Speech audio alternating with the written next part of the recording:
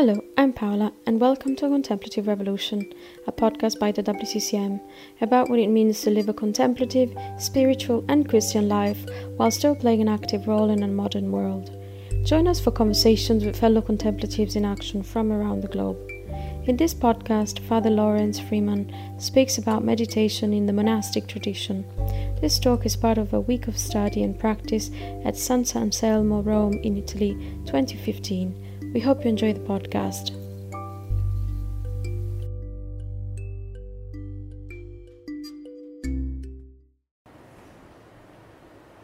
Good. So we've been exploring different aspects of the monastic tradition of prayer, or the place of meditation in particular, in this monastic tradition. The word tradition, of course, is a dynamic word. It means transmission. It's not a museum where you look at finished works of art, but it's a process in which we are constantly receiving, adapting, and passing on. This is the very nature of the gospel, and a transmission of a living word, a living encounter, a living act. So it's in this sense that I'd like to speak about John Main as a contemporary figure within this ancient tradition. And just as a visual reminder of that, if you remember in the talk on Merton that Stefan gave today, there was a picture of his hermitage in the grounds of Gethsemani Abbey. Thomas Merton died in 1968. In 1976, John Main, so it was only 8 years after, 1976, John Main was invited by the abbot and the monks of Gethsemani Abbey to give some talks to the community. He had returned to London shortly before from a number of years as headmaster of St. Anselm's monastic school in Washington, D.C. And he had returned to London, to his monastery at Ealing Abbey, to establish, first of all, a lay community within the monastery of young people, young men at that time, who would live for 6 months in the monastery, learning to meditate and sharing in the monastic life. At that point, we didn't, and I joined, that was my point of entry into the monastic life. At that point, we didn't integrate the meditation, the Oratio Pura, with the Opus Dei, with the office, but we would meditate in a separate house where we were living, and then we would walk over to join the monks for the office, for Mass, and for meals, of course. Then we spent the day working in the grounds or elsewhere in the monastery. So the monastic world had begun to hear about this, I suppose, and he was invited anyway by the abbot of Gethsemani to give some talks to the monks. And that was, in a sense, his first public teaching on meditation in the Christian tradition. And those talks were recorded, and years later I was told by guests staying at the monastery of Gethsemani that they were still playing these tapes in the guest refectory. They were published in a major monastic journal called Cistercian Studies, and then we published them. Actually, it was the first bit of editing and work that I did for him. We published them as a little booklet on our own called the Gethsemani Talks, Christian Meditation, the Gethsemani Talks. And they still remain that still is one of the most useful, simple, and attractive introductions to meditation in the tradition and in the way that he passed it on, transmitted it. Well, after he had given these talks to the monastic community, he spent a few days in Merton's Hermitage. And actually, quite recently, I was looking through some of his letters, and he wrote to a very dear friend of his called Rosie Lovett, and he said, "I've just celebrated the most loving Mass of my life here in Merton's Hermitage."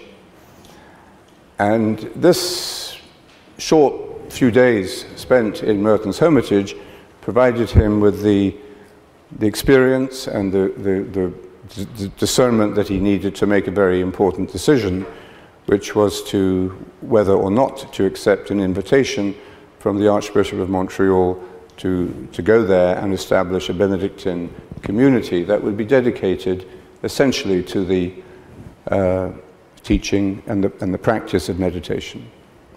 And it was there in Merton's Hermitage that he came to that decision that he would do this. And he came back to England and eventually persuaded the abbot and the community of Ealing to agree to this.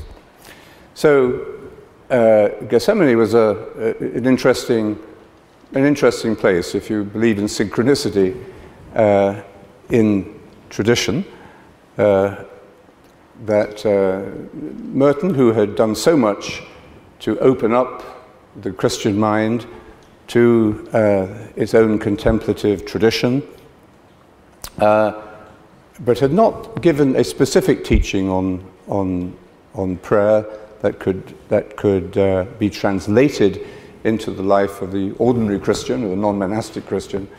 It was here, nevertheless, that John Main made a very important decision. And similarly, actually, by a very strange coincidence, this only hit me a few years ago.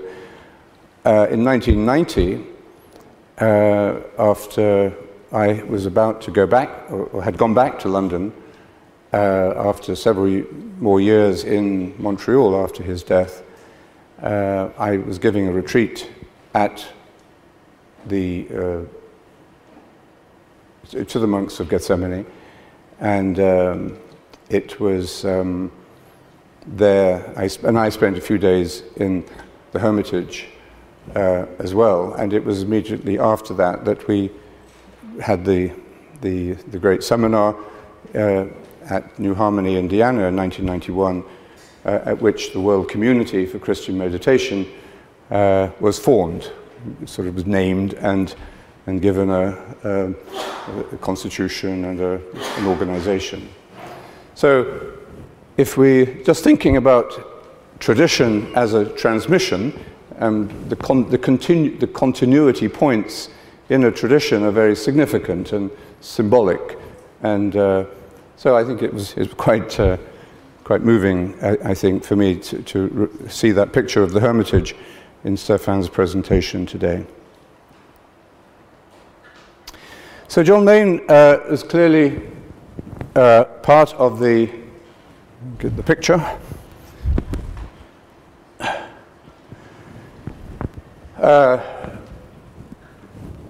An important contemporary part of the monastic tradition that we've been exploring this week. He had total conviction about the monastic archetype. This idea that there is a monk within each person is, I think, central to the relevance of monastic tradition, monastic culture, monastic teaching, theology, to the Christian life as a whole.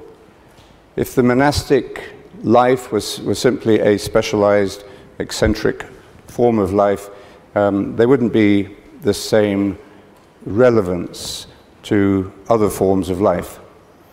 And but John Main, I think like many others, believe that there is deep within us, there are certain archetypes, certain fundamental, what should we say, orientations of our humanity.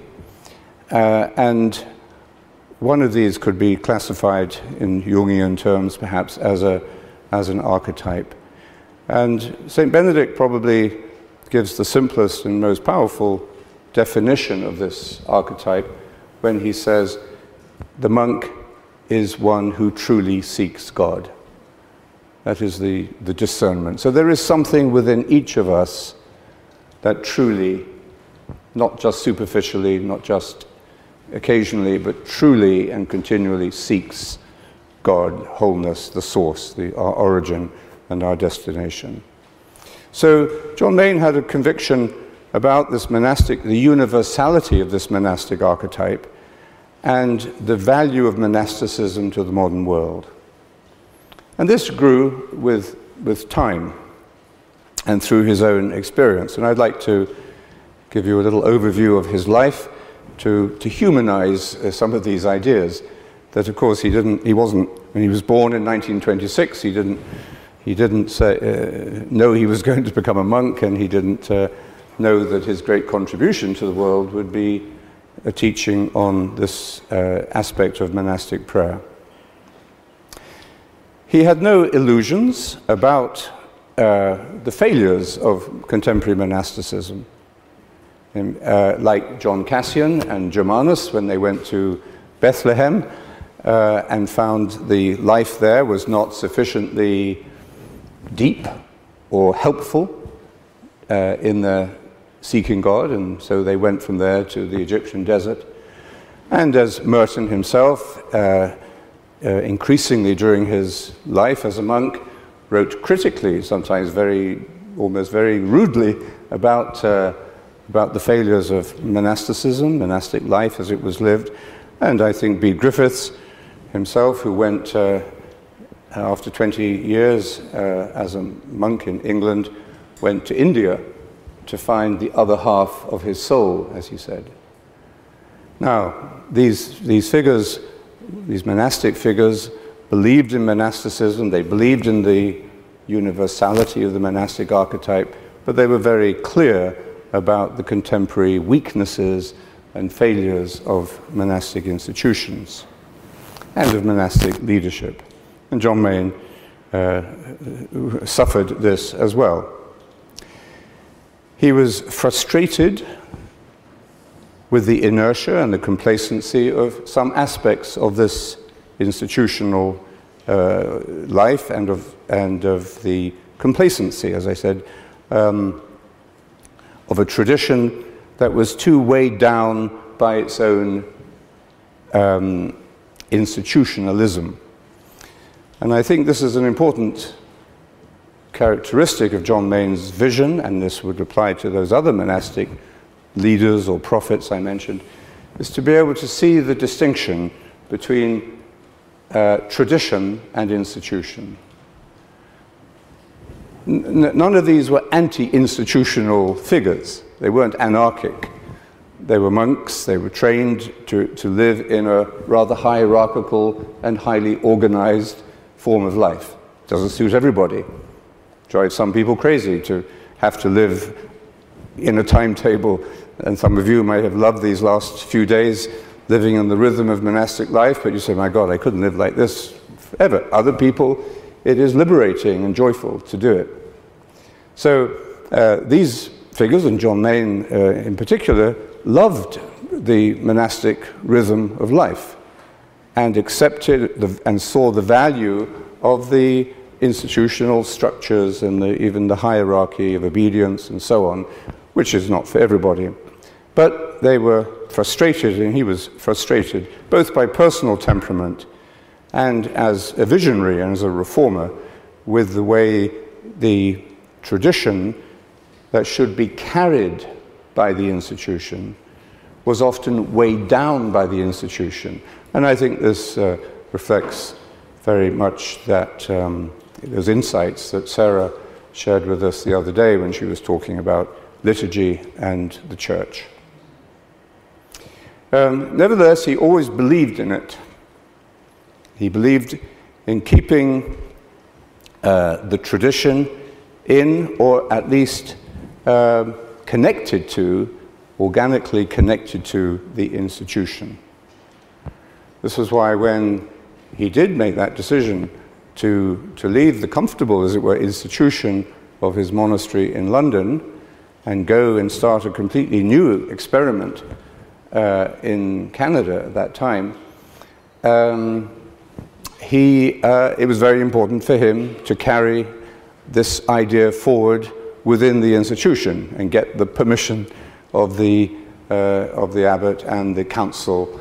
And it took him a couple of attempts to do that, but he was a persuasive individual, and he carried this idea over, but he carried it over within the institution.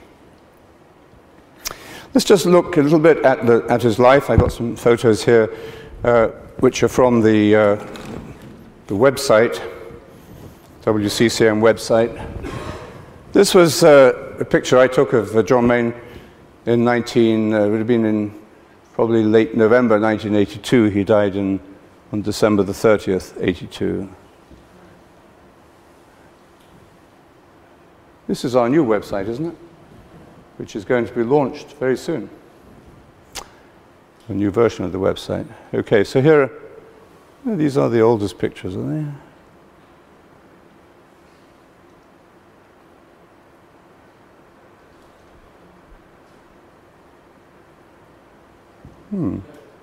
What?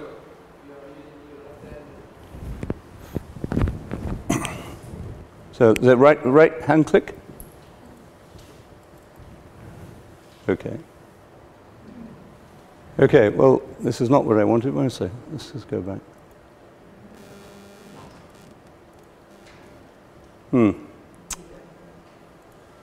Why can't I go back here? Ah, okay. Okay, here's the earliest known photograph of John Mayne, future monastic prophet. I think this is him here. He's fair-haired. Okay, then he was born in London in 1926. His Irish parents, from the family roots were in Ballinskelligs, County Kerry in Ireland. His grandfather, Douglas Mayne, John Mayne's baptismal name was Douglas. His grandfather had been an engineer working for Marconi and had come from Scotland. And he'd come to Ballinskelligs as it was the point where the first transatlantic telephone cable came from the States and touched European soil. And it was there that not only did the cable touch Irish soil, but his grandfather's heart was touched by a young girl in the village. And so that was the connection. So he was Celtic on both sides, Irish and Scottish, but he was born in London in 1926, educated by the Jesuits at Stamford School. So these are some pictures of the family. That would be his father's, some kind of holiday. He had, this is him, I don't know how old he would have been then, 3 or 4 maybe? Less. Looking a little proper. He was a chorister at Westminster Choir School and had a very, very good voice and used to sing. And just actually shortly before he died, he had a kind of a flashback, very powerful flashback to his days singing at Westminster Cathedral. So again, then they would go back to Ireland occasionally for holidays, but he was really brought up in England. And this is his family. And he was very close to his family. They were a strong, loving family, very humorous, very slightly wild, and enjoyed each other's company immensely and remained very close always. So this would have been, I think, just after he left school.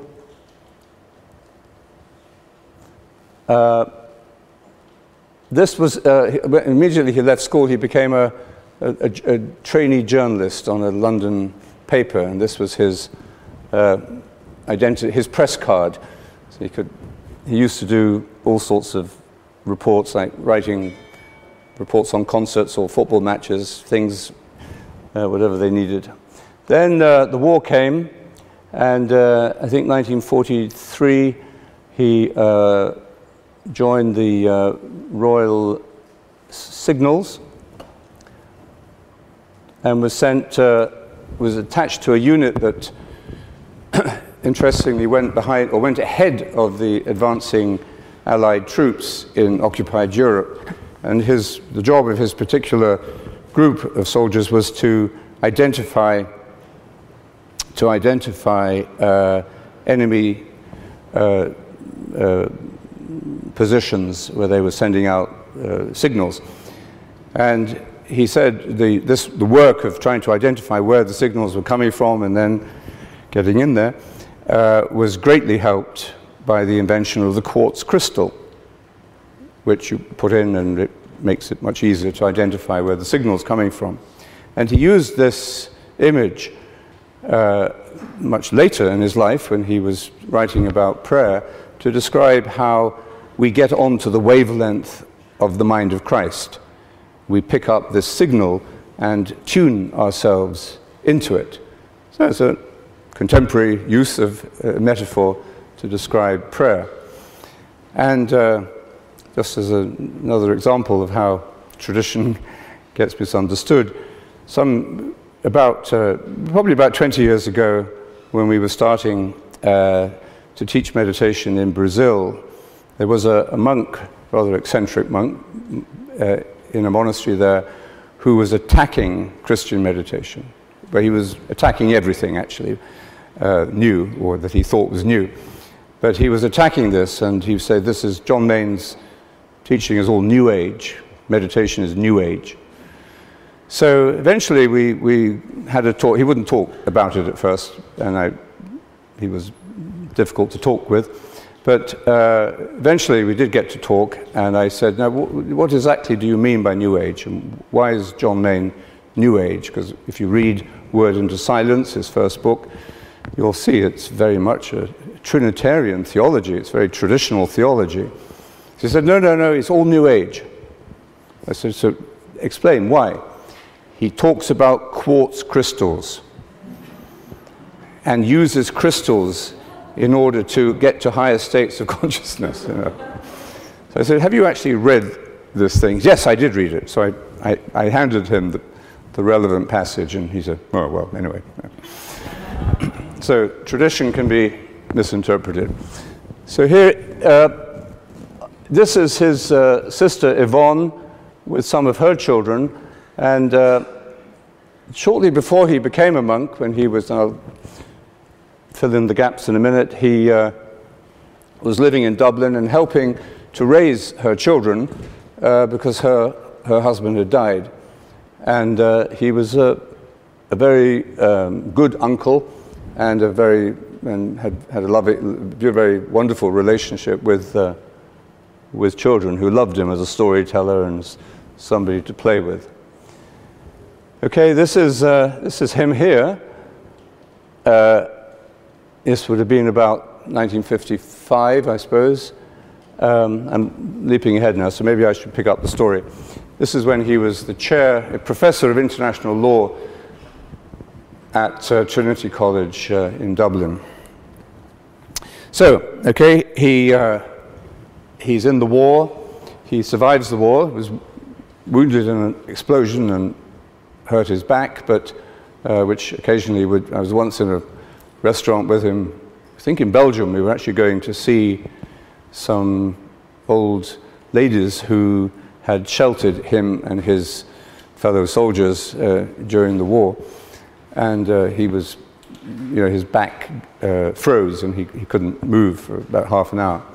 So he had some war damage. But after the war, he came back, of course, to England, and he joined the Canons Regular of the Lateran and spent a year as a novice down in Cornwall, and then was sent to Rome to study. And this would have been 1946, 47. And I think I once actually came, when I was in Rome with him once, we went to see his former novice master, who at that point was the head of the order. And he didn't have the happiest memories of that period. He found it very repressive. It was the kind of church, the kind of religious life that he came to really renounce and reject, and felt was dehumanizing. And but he stuck it out and for some time, and then finally realized that it wasn't for him. So he left and came back to London, and his sister told the story. With the family, you can't always be sure the stories are true. That when he arrived at her flat in London, straight from Rome, he took out his habit, which he brought with him, and threw it down the garbage chute of the apartment building. He said, "Now that's all finished now." So he was a strong person and a strong-minded. So then he studied law at Trinity College in Dublin, and then he decided to travel. He joined the British Foreign Service and went to study Chinese at the School of Oriental and African Studies in London. And then he was sent to Malaysia, to Kuala Lumpur, which then was in a state of insurgency, fighting the communists. And it was there he was attached to the Governor General's office and as a Chinese translator. But he continued to study Chinese. And it was there on one day that he was sent to on a sort of little diplomatic mission to a place called the Pure Life Society, which I know some of you have been to, which was then some way outside of Kuala Lumpur. Now it's in the busy suburbs of it. And he was asked to go to visit an Indian monk, Tamil monk, called Swami Satyananda, who the British had made a Justice of the Peace for his work in bringing about reconciliation among the different racial groups in Malaysia. And then also he had started this Pure Life Society, which included an orphanage for children who were victims of the war. And he was bringing up children from different religious and racial backgrounds in a spirit of harmony, Muslims, Hindus, and I think Muslim Hindus. So then he went out to visit this monk and delivered his message and thanks and a letter. And then the conversation became a little more free, and they began to talk about the spiritual basis of this monk's life and work. And he began to realize that he was in the presence of a very holy man, a man of deep interiority and deep inner life, as well as a man very generously and creatively involved in social work. And so the conversation moved on to prayer, and the monk asked him, "Are you a prayerful man, Mr. Mayne, or a religious man?" He said, "Yes, I am. I pray. I'm a Catholic." He said, in fact, I go to Mass every day, and I pray." And the monk said, "Well, how do you pray?" Probably a very important question in the history of this tradition. And John Mayne, or Douglas Mayne as he was then, explained how he prayed, and he described basically the kind of mental prayer that he would have learnt, and most of us here would have learnt as children. Remember, he was educated by the Jesuits. And he described this once as the prayer of contrition, thanksgiving, and supplication, CTS, Catholic Truth Society. So basically those forms of prayer, liturgical and mental prayer and devotional prayer. And the monk listened to this very respectfully and said, "It's wonderful to meet a man of spirituality." But then he began to speak about his own understanding of the prayer of the heart.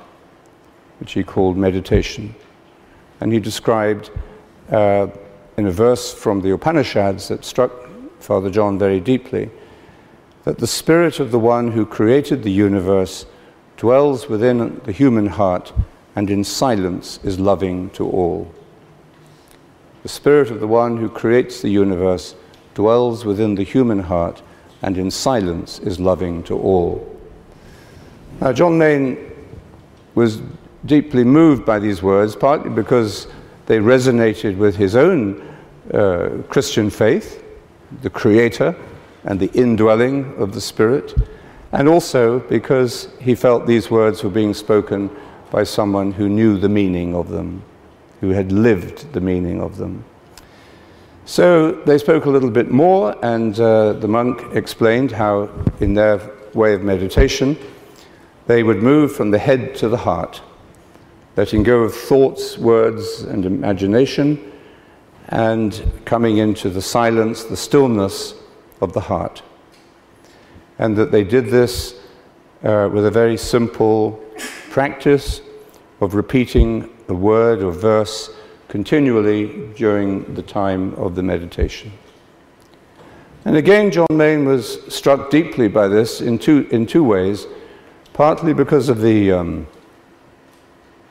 authenticity with which the monk was speaking, and partly because it resonated with his own tradition of interior prayer, repetitive prayer, the rosary, and other forms of repetition as a way of coming to deeper prayer. But at the same time, he knew it was something different. There was a radical simplicity here that he hadn't encountered before, and a clarity of a discipline.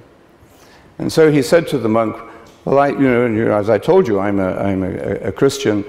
Could you teach me to meditate? And the monk said, well, of course, you'll be a better Christian if you do it. So he agreed, but he said, I can only teach you on one condition, and that is if you're serious about it. I think he felt, he was a busy man. He wasn't going to waste his time on somebody who was just, going to waste his time. So John Main said, well, what do you mean by serious?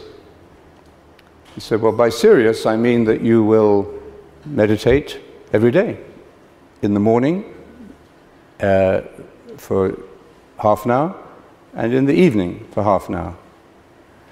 And he said, that's all you really need to do. But you can come and meditate with me once a week, and if you have any questions, I'll be happy to discuss them, answer them, or whatever. So for about 2 years, a little less than 2 years, this is what John Main did. He was a very disciplined person in his personal life, and organized, and that's probably why he liked monastic life, because it was very regular, and he was a regular kind of guy. So he introduced meditation into his life, and once a week he would go and meditate with his teacher. And in the Gethsemane talks, those talks he gave at the Abbey of Gethsemane, he said that he would sometimes ask the monk, so how long is this going to take? And the monk would just smile at him. Or he'd say, fine, now what's going to happen next? And the monk would just say your mantra. And in a talk that John Main gave shortly before he died, and we've collected all these talks that he gave over about a 5-year period, the collected talks of John Main on CDs, he remembers this very early introduction to meditation. And he says on this talk, he said, these are probably the most useful and wisest words I've ever heard about prayer. Say your mantra. So then, very much enriched in his spiritual life, John Main returned to England. I think he wasn't all that excited about working for the British Empire, being an Irishman at heart, but he returned to England, in fact returned to Ireland, and went back to his university where he'd studied law, and was appointed professor of international law very soon afterwards. And he enjoyed university life. he enjoyed being close to his family, helping to raise his sister's children, and he being very organized and also a lover of life. He said he would, maybe exaggerating a little bit, he said he would do all his university work by 10 o'clock in the morning and then devoted himself to pleasure, like going to the races, and he loved concerts and walking, and he loved life very much. And I think this love of life is the key to understanding why he became a monk, and very much tunes in with what Guidalberto was saying a couple of days ago about asceticism. Asceticism as a celebration of life rather than as a form of punishment or sort of depressive negativity or self-laceration. Okay. So, where are we now? So here he is in Washington, in Dublin, Trinity College, Dublin. He was also called to the bar. He didn't practice at the bar, but he was a barrister. Gray's Inn. And then in 1958, he joined the Benedictine monastery of Ealing Abbey in London. This is his first Mass, and giving communion to his mother. So what led him to become a monk? He said that it was clearly from his early, as a very young man after the war, he felt a call to religious life of some kind, and didn't find it in the form that he first entered it. But the seed of that calling, of vocation, was there. But what generated it probably was in the death of a nephew of his, a young boy of 12, who was suffering from a brain tumor, and he accompanied the boy and his sister, the boy's mother, and the family during very traumatic and painful illness. And I think as a result of that, he was sent back to the very deep questions of the meaning of life. When you, with a child who dies at the age of 12, you ask, what is the meaning of life? And this led him to become a monk. And I think you can see in the course of his life is this quality of being able to make radical changes in his life at moments where everything was going well, when things were really flourishing and he was successful. You know, these are usually the transition moments, these are usually the moments in life where you don't want transitions to happen. You just want to enjoy your good luck or your success for as long as possible. But these were characteristically for him the times where he would take this leap to everyone's surprise. Maybe he even enjoyed surprising people, but this was his genius, really, and I think it accounted for the speed and the direction of his seeking God. So he came to Ealing, and still meditating, integrating the meditation into his daily life and daily Mass.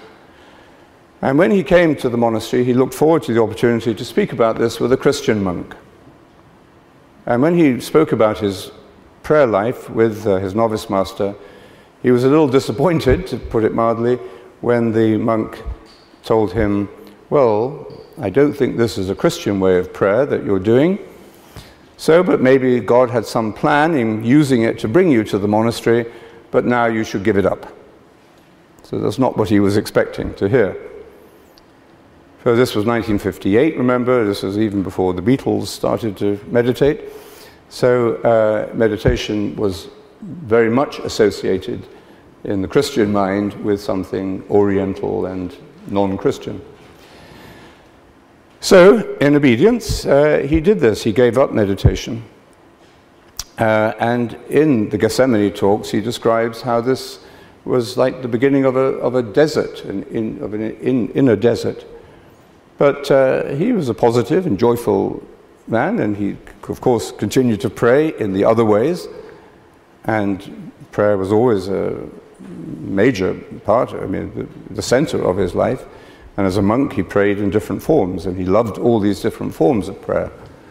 But he had lost this prayer of the heart, and which he had learned in the East. But he hadn't yet got the means to connect it to his own Christian tradition. So then he came here to Sant'Anselmo in Rome to study theology. So this is actually before this picture, but not long before.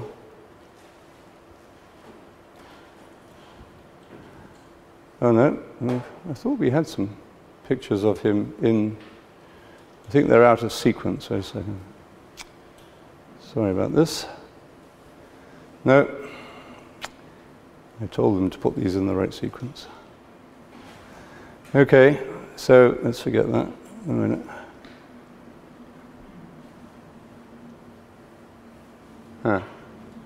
All right, so anyway, he came to study here in Rome. He was here during the heady days of the beginning of the Vatican Council. He was very enthusiastic about the changes taking place in the mind and mentality of the church, and has some very interesting stories about that period. And he loved Rome. He loved the community. This Sant'Anselmo at that time would have been filled with young monks sent here for kind of advanced study from all over the world, so he could see monasticism as a global movement, global culture, and so on. So he was there just, at the heyday, really. And then he returned to England, was ordained. And actually, just before he was ordained was when I first met him. I was a boy in the school at St. Benedict's, and we were told that there was a new religion teacher going to take us to the beginning of the term. And we had destroyed our previous religion teacher, given him a nervous breakdown. And so we were looking forward to doing the same with this new teacher, who was called Brother John. So he was only a brother, so we could really do what we liked with him. And but as soon as he walked into the room, we could see that this was a man this was a man of great self-possession, confidence, and if he'd been able to deal with insurgent communists in the Malaysian jungle, he'd be able to deal with a few schoolboys in West London.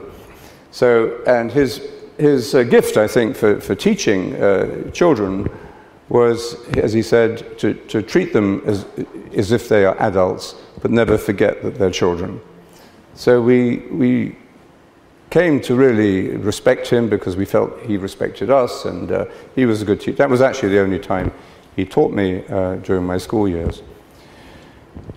So then he was ordained. He became the deputy headmaster of the school immediately, and he was there in the background of my school years. I had a few disciplinary run-ins with him, and then in 1969, he was sent to St. Anselm's Abbey in Washington, D.C. And he was sent there to do some study. There had been various things going on.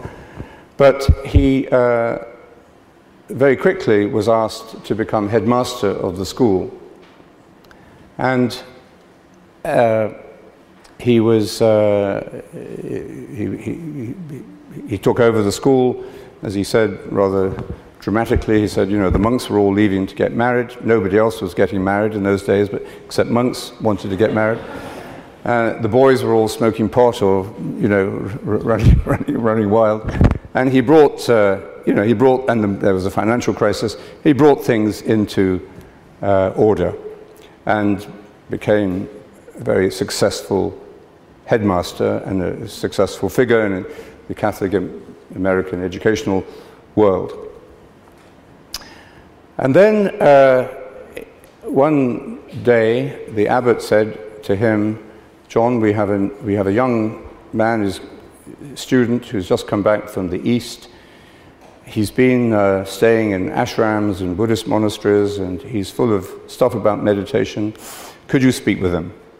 Because he's asking, is there anything like this in Christianity?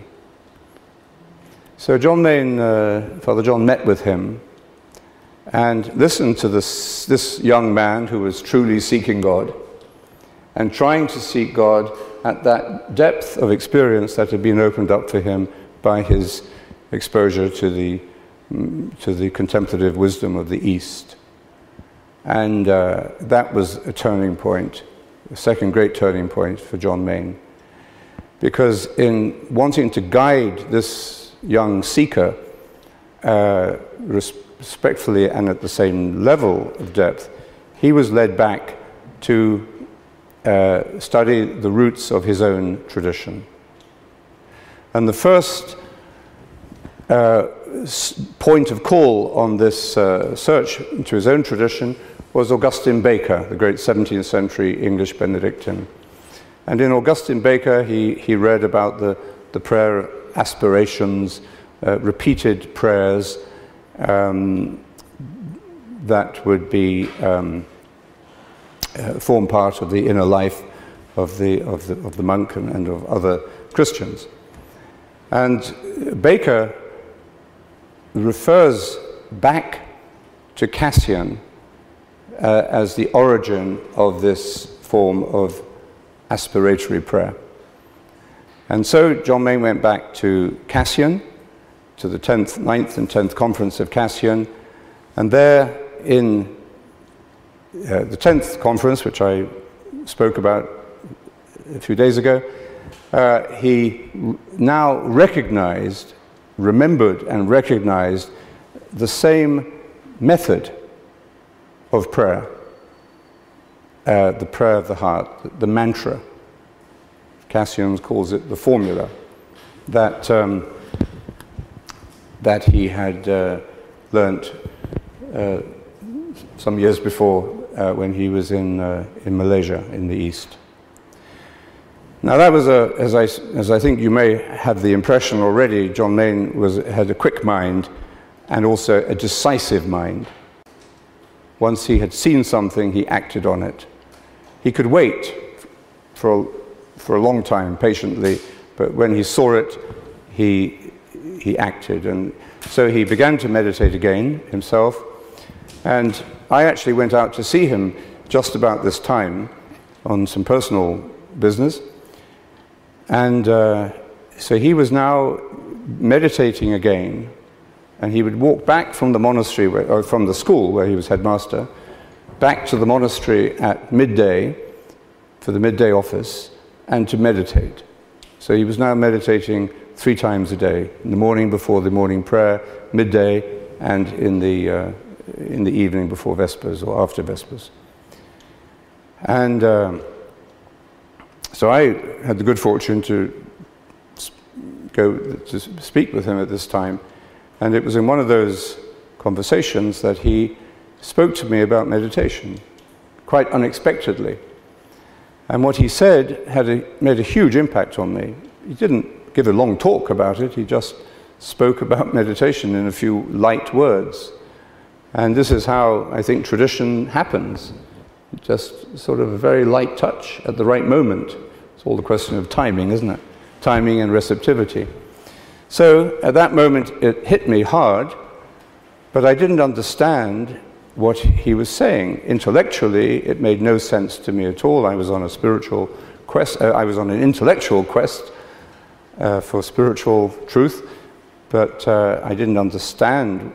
It didn't seem to make any sense to let go of your thoughts, words, and images. I didn't know what that meant. But at the other level of my heart, I knew that what he was saying was totally authentic and true. And not only that, but it awakened in me something new that I hadn't felt before, and I think this is something all of you can identify with. That was a longing, a hunger for the experience of this new revelation, of what this meant in our own experience. And that's a phrase that John Main came to use characteristically in all of his teaching. And I think this sets him aside, from other, I'm not saying he's better or worse, but it sets him in a different category from many other monastic teachers of this period, because he was not only describing what he saw. In fact, he recognized that what you see, what you experience, what you find out through meditation is really impossible to put into words. You can use poetry, you can use photographs, you can use, theology, you can use all sorts of ways of expression to try to express it, but ultimately that's not the point. So you will not find long, beautiful descriptions of states of prayer in John Main. What you will find is a very persuasive presentation of a tradition and of a conviction that meditation is something that is universal and that we enter into in your own experience. That's his phrase. In your own experience. And this takes you right back to the heart of the 10th Conference of Cassian. Cassian says, Magistra experientia. Experience is the teacher. If you don't do it, you won't understand it. And isn't that what the Swami said to him? I can only teach you if you do it, if you open yourself to this experience. And isn't that what we say today to people who come to meditation groups or retreats and so on? We have to do it, experience it in order to know it. So he stayed in Washington for another few years. Now meditation was becoming more and more powerfully the center of his life and the meaning of his own monastic journey. And so he was now at another very successful moment in his life. The school was flourishing, he was getting accolades and compliments everywhere, and then he resigned. And so I wanted to go back to his home monastery in London, and he came back and persuaded or offered the idea to the abbot and the community of setting aside one of the houses on the grounds as a house for a group of young laymen who would come and live for 6 months, sharing in the life of the monastery, but also developing their own practice of meditation in a disciplined way and meditating 3 times a day. And I went to see him. I was working, or just leaving working a job at an investment bank at the time, and I went to see him on a cold January evening, and he was sitting alone. He was alone in this house because it hadn't opened yet, and he was telling me his vision, what it was about, and I could, again, not fully understand it, but this seemed to connect with that hunger that I had awakened some years before when I heard about meditation. So I thought, well, okay, I'm changing my job, I can take 6 months and come and learn to meditate finally, because I wasn't doing any meditation. And he was a little bit discouraging, and he probably thought I wasn't ready for it. And but anyway, I joined, and it was a very unique experience of monastic living, parallel to the institutional form of the monastic life, which lacked meditation. Some of the monks came over and meditated with us occasionally, but not very often. But they supported it, thought it was a good thing, and they all hoped that we would be vocations, to that form of monastic life. The only one was me. And I didn't stay very long in that particular monastery. But anyway, it was a transformative experience, because at this level where we were also living the tradition. So you had the institution and the tradition sort of in parallel. But that creates some tension. Institutions can be very suspicious of tradition. They don't mind their own traditions, their own customs, their own habits, but tradition itself can be quite threatening to institutional life. So there were inevitable complications there. And then, as I said, he received an invitation to start a new form of Benedictine monastic life, integrating meditation with the office, the Mass, the prayer, and also making the teaching of meditation central to the life, the work of the monastery. So it was the work of the monastery was not to run a school, not to run a parish, not to make chocolates, or even to write books, but to teach in meditation. So in September 1977, the abbot of Ealing drove us to Heathrow, and we took a plane to Montreal. We got out of Montreal, pouring rain. The Bishop of Montreal was there to greet us and drove us to what was to become our first monastery in this experiment. And it was the whole of the monastic institution cut back to its roots, cut back to its very roots, pruned to its essentials. Because in the first house we didn't even wear the habit, except on special occasions, because it just wasn't appropriate. But the essential, the essence of the life was there. The integration of the Opus Dei with the Oratio Pura, and the work was and the hospitality. We didn't have any guest rooms. We had some of the lay community from London came out to join us. Monks from other parts of North America began to visit us. The abbot primate here from Rome came out to see him and invited him actually to start a new Benedictine congregation, which he would have done if he had lived longer. So, but it was quite new and difficult to categorize, difficult to pigeonhole. But it was respected, and John Main's genius, really, and his courage, his prophetic insight was very, very powerful. Then in 1980, he was diagnosed with colon cancer, and all the evidence was that it had been caught very quickly in time, but it returned in the beginning of 1982 and then metastasized, and he died in December of 1982. So let's just finish. This was the part of the lay community at Ealing. That's me, just after I'd taken the habit. This was the great scripture scholar Bernard Orchard. This was one of the young monks, and these are this is an American student, and this is a boy from the school.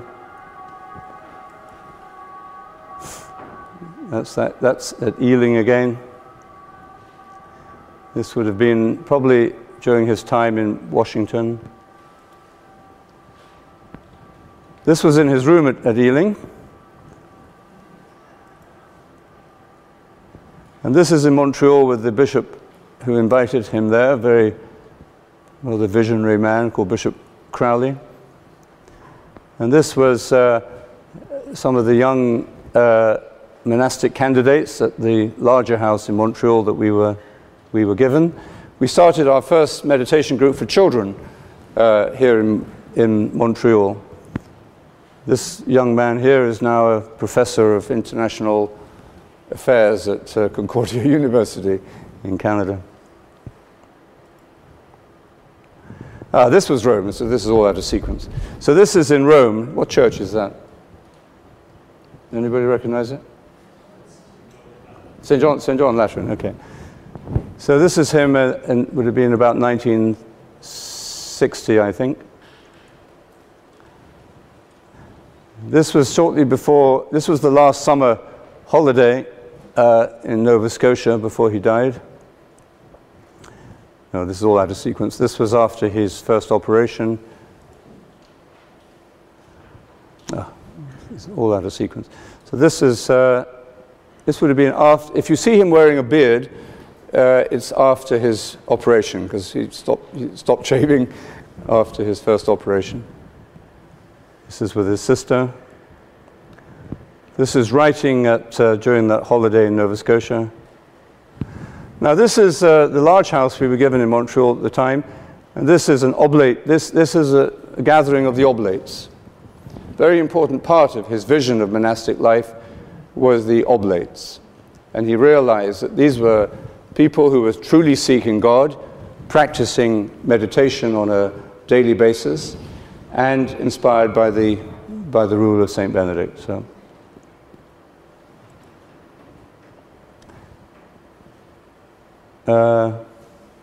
This is gone now. Okay, these are some of the last photos of him.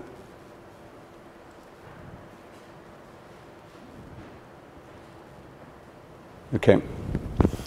So it's a little, I wanted you just to have a sense of the man and of the life. I'll more briefly speak about the monastic roots of his teaching on meditation. I mentioned Cassian, the Cloud of Unknowing, Augustine Baker, John Chapman, the Abbot of Downside, all of whom speak about this monologistos prayer, the prayer of one word. And also, I think it's this monastic ambience of the tradition that influences the way he teaches. He teaches meditation as a discipline, as an ascetical discipline, the transcending of the ego. And in the asceticism in the sense that we heard about it the other day. He emphasizes the simplicity of this teaching, but also that it's not easy. And because it's not easy, we need community to help us to persevere with it, to learn. It's a learning process, he says. And fortunately, the meditation experience itself creates the community that allows you to grow and persevere with it. It's also obediential. For St. Benedict, obedience is the primary vow, not just in the sense of doing what you're told in an institutional way, but in listening. The word obedience means to listen deeply to the Word of God. So for him, meditation is the total obedience of the whole self, the whole person. And listening to the mantra is what brings us into this state of complete synchronizing with the wavelength or the quartz crystal of the prayer of Christ.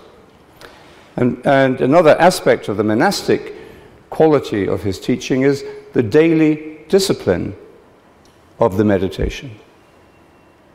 In the monastery, we're used to the idea that you should go to all the offices. John Main translates that into the daily regularity of meditation. Integrate the meditation with your other forms of prayer, but do it morning and evening.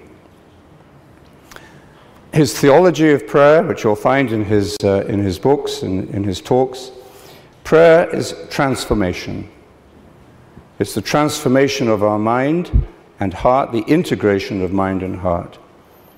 It doesn't replace other forms of prayer, but it brings these other forms of prayer into clarity and into deep meaning. After he had started to meditate in Washington again, he reread the New Testament and the scriptures, and he read them hungrily and attentively and reacted very freshly to them, and particularly to the letters of St. Paul. And it was in St. Paul that he hears about the mystery of Christ in you, the indwelling Christ. We do not know how to pray, but the Spirit prays within us deeper than words. So all of this became, as it did for Cassian. Remember what Cassian says.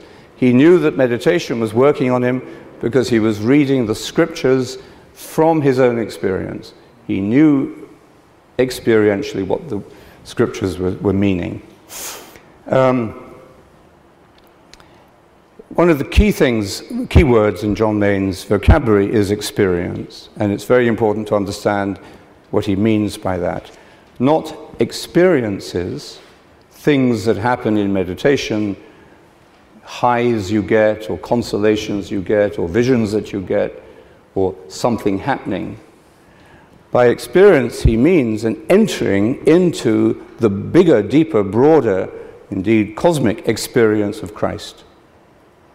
Not just my own little experience, I had a great meditation this morning, but into the transformative experience of Christ. It is not our prayer, but the prayer of Jesus.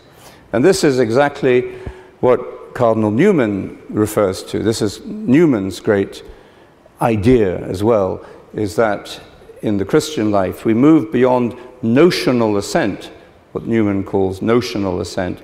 So believing all these things with our heads, but not actually experiencing them. Newman uses the word real in his vocabulary. John Main used experience. John Main also believed in that theology of meditation that a personal change takes place. We see life not in terms of limitation, but in terms of potential, expansion. He's a fundamentally joyful person. And also, in one sense, he's rooted in the Orthodox understanding that it is the resurrection, even more than the crucifixion. You can't separate them, obviously, but it is his starting point is the resurrection, whereas in so much of Western Christianity, Latin Christianity, our starting point and often our ending point is the crucifixion. So his meditation had, as it were, given him a new center of theology, which was resurrection. And he saw the cross. He understood the cross. He suffered the cross himself. But he understood the cross in the light of the resurrection. And that's why I think, we can see the teaching of meditation as a form of evangelization. And maybe today, an essential form of evangelization. How else are we going to get this across, what Sarah was saying the other day? How are we going to get this across to people? Except through the experience of personal transformation, which leads to community and to a new understanding of the relationship between the church and the world. John Main was a churchman. He loved the church. He was desperately frustrated with it, but also believed in it, and believed that it needed to be renewed, reformed, and set free from this institutional weight that had descended upon it. And as I said at the beginning, and I'll finish here, he was a monk. He loved being a monk, and although his form of monastic life changed, as mine did, and that only brought him into a deeper experience of the monastic archetype in his own personal story. He saw being a monk as a liberation, as a joyful liberation, and as a grace. Now, there are many forms of grace in your life, such as marriage or having children, or building a major multinational corporation. All of those might be joyful and grace-filled experiences. Sometimes you can't put them all into one life. But for him, the monastic life was a grace, a gift. And his way of expressing that was as a community of love, the title of a collection of some of his essays and works. And for him, a community of love, and this is what brought me into monastic life, because of the way it inspired me, that the whole purpose of the monastic experience is to create these centers of dynamic love, in which the members draw each other out into the fullness of their own personal being. Not easy. He never said it was easy, but he always saw the joyfulness the joyfulness of it. And it was in this sense that he spoke about meditation and indeed the whole Christian life as a transcendence of the ego. I just want to end with, I'd just like to show you some of his books, first of all. I think there don't seem to be many of them left on the table outside, but... what?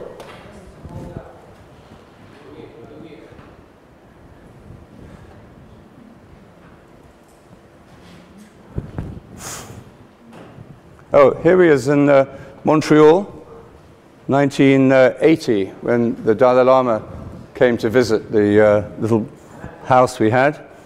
This, I don't know who this person is, but I don't know what he's doing there at all. So here's the book Community of Love. Those of you who know Kim will recognize Kim's back here. Kim Nataraja. Second. All of these you'll find on the website. This is the Daily Readings, one of the most popular books of John Main, edited by Paul Harris in Canada. Door to Silence, collection of his talks. This is a little biography of John Main by Paul Harris. A book about John Main by people who knew him. An anthology, The Essential Writings of John Main, put out by Orbis.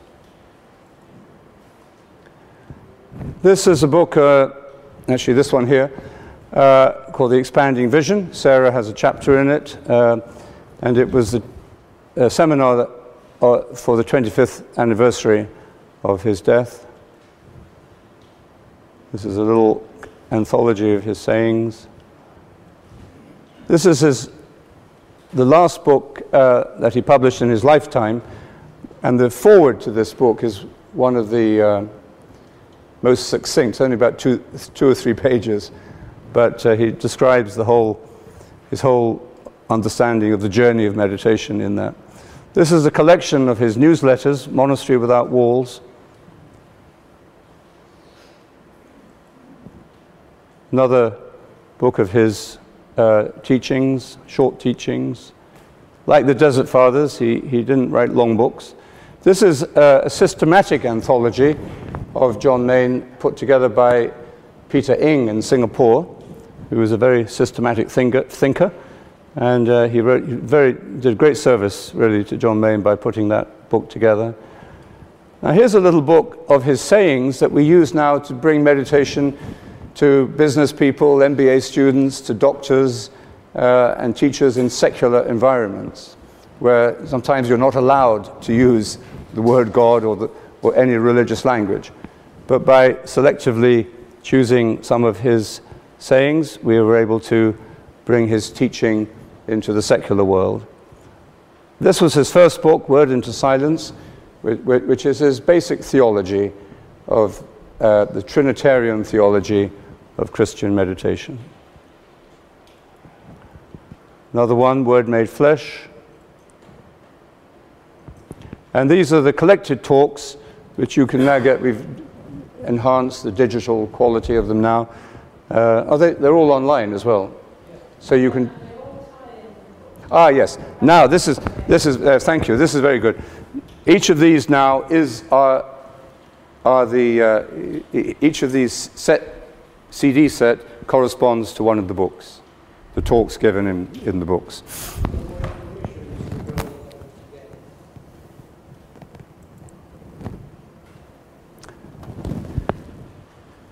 Okay, so this is where you can actually download all these talks. And actually, from what I've said, you probably can see the point of saying that this is an oral tradition. The gospel is an oral tradition. It doesn't matter how many books you write. At the end of the day, what is transmitted in this tradition is person to person, heart to heart, eye contact to eye contact. physical being with physical being. And now, obviously, we need the media, we need the internet, we need books, we need all these forms to help us to do that. But I think if every one of us were to look into our own journey, we'd be able to identify key moments where this personal one-to-one encounter took place. That's why community is so central to the monastic life and to the teaching. I won't read this, but there's a chapter in this book, The Expanding Vision, which is an article, Reflections on Christian Meditation, from John Cassian to John Main, by Adalbert de Vogüé. Adalbert de Vogüé was a great, very great monastic scholar of the, he died, French scholar, died a few years ago. And this is a very thoughtful, nuanced appreciation of John Main's place in the historical monastic tradition. And he says something, and this is a very traditional scholar speaking, but so traditional that he's radical. He sees that what John Main is doing in terms of Benedictine tradition, and not all Benedictine monks would agree with this, but John Main returned to a source of the rule, that's the Cassian, to supply for a lacuna, a gap, something missing in the rule, which is left open or imperfectly filled by those who make use of it. So John Main, by going back to Cassian, who is a source of the rule, is able in contemporary form of the tradition to supply a gap in the rule. And that gap, it's not entirely a gap because but Benedict points to Cassian. But it is effectively a gap in the rule. The absence of a method of contemplative prayer corresponding, as Adalbert de Vogüé says, corresponding to the Jesus prayer of the Orthodox Church. We didn't have it. We had the Rosary. For some people, that's perfectly useful, good, sacred. But we didn't have in the Latin Church a form of the prayer of the heart, a method of the prayer of the heart corresponding to the Jesus prayer of the Orthodox Church. So, if in terms of the tradition and a scholar's view of the tradition, you might like to read that chapter in The Expanding Vision by Adalbert de Vogüé. So, that's John Main, his life, his teaching, and I think an influence which remains very potent in the life of the monastic tradition. So thank you. We hope you enjoyed this podcast. You can subscribe to the Contemplative Revolution podcast and listen to your favorite podcast app. In the media section of the WCCM website, wccm.org, you can also find a large amount of video and audio content on meditation. Thanks for listening. Bye-bye.